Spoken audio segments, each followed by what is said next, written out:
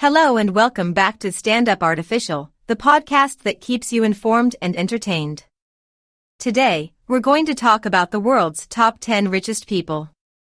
You know, those folks who could buy an entire country if they wanted to, but instead, they just keep racking up billions.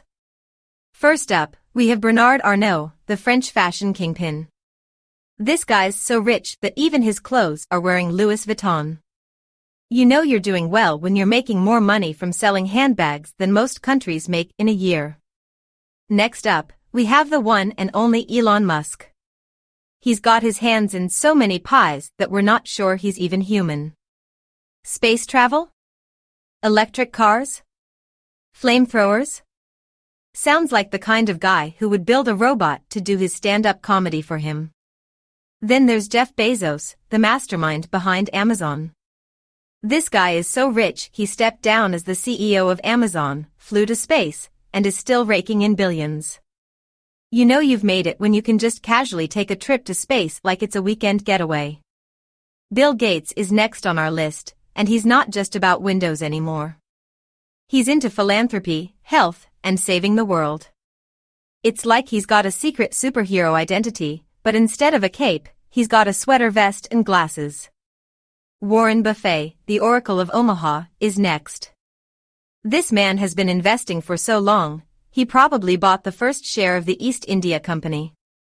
But in all seriousness, he's so good at picking stocks that if he told me to invest in a lemonade stand, I'd throw my life savings at it. Then we have Larry Ellison, the Oracle of, well, Oracle. If you've ever had a database, chances are this guy's made money off you. If data is the new oil, then he's swimming in an ocean of it. Steve Ballmer, former Microsoft CEO, is also on the list. And let's just say, he's not exactly the quiet type.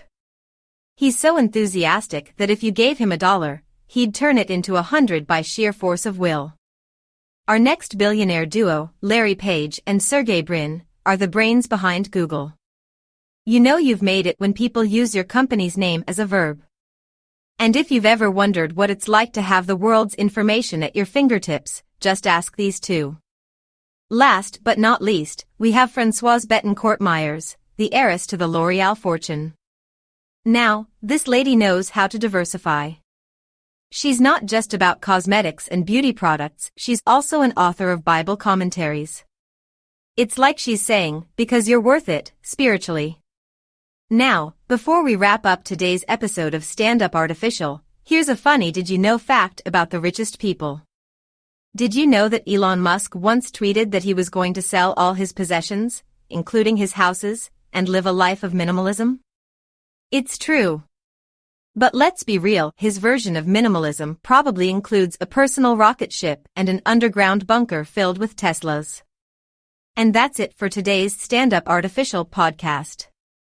Thanks for listening, and remember, laughter is the best medicine, especially when you're counting your pennies and daydreaming about being a billionaire.